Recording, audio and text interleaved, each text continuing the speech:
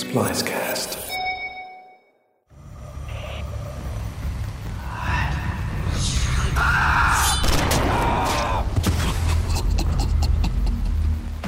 Asian audiences love horror, and in the past 2 decades, Asian horror films have turned the genre on its head.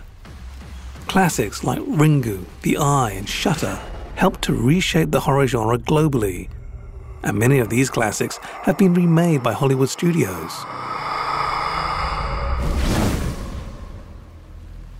Singapore audiences are no different.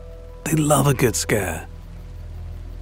A well-used trope in horror flicks is cemeteries, because that's where you'll find the dead.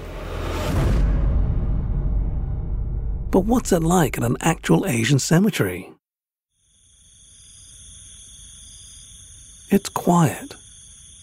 It's the quietest place I've found in Singapore. You don't hear other people, and you don't hear that much traffic.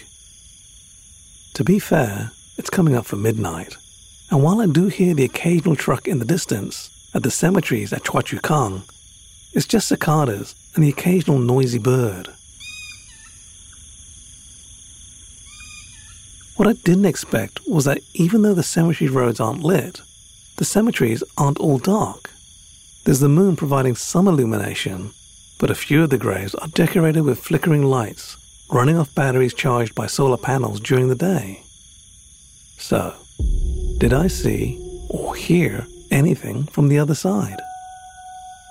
I noticed that many of the rubbish bins had been knocked over and the contents scattered on the road. It's not a hungry ghost, which is not this time of year anyway, and the bins are too big for crows to tip over. Most likely, it's the work of an Asian wild boar. If you're not sure what that looks like, think of Pumbaa from Lion King, but with none of his charisma. The one I saw was young, and once I pointed my lights toward it, it scampered off. I also came across some stray dogs, and I wouldn't recommend engaging them. Best to give all the wildlife a wide berth. When I got to Chinese Cemetery Path 21, which runs parallel to Muslim Cemetery Path 17, I saw lights moving around one of the cemeteries.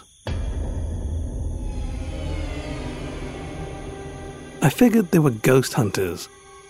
And they could have been good for an impromptu interview, but what if they weren't there for the ghosts? And what if it wasn't people with head-worn lamps? As I drove to the exit, I saw another light in the cemetery. And because the cloud cover had shifted, the moonlight was coming through better. And I could see it was a maintenance worker tending to a grave. During the day, it must be crazy hot to do this, so it kind of made sense that nighttime is the right time. So are the cemeteries at Choa Chu Kang a place to go to chill out? It's certainly peaceful late at night, but it's not a spot for a picnic and a boombox. It's where people come to pay their respects to loved ones who've passed. You've been hearing The Dead, postcode 699816. Check out this episode's show notes for more information, or visit our website, hearhere.show. Please subscribe and rate this podcast, and I'll catch you on the next ep.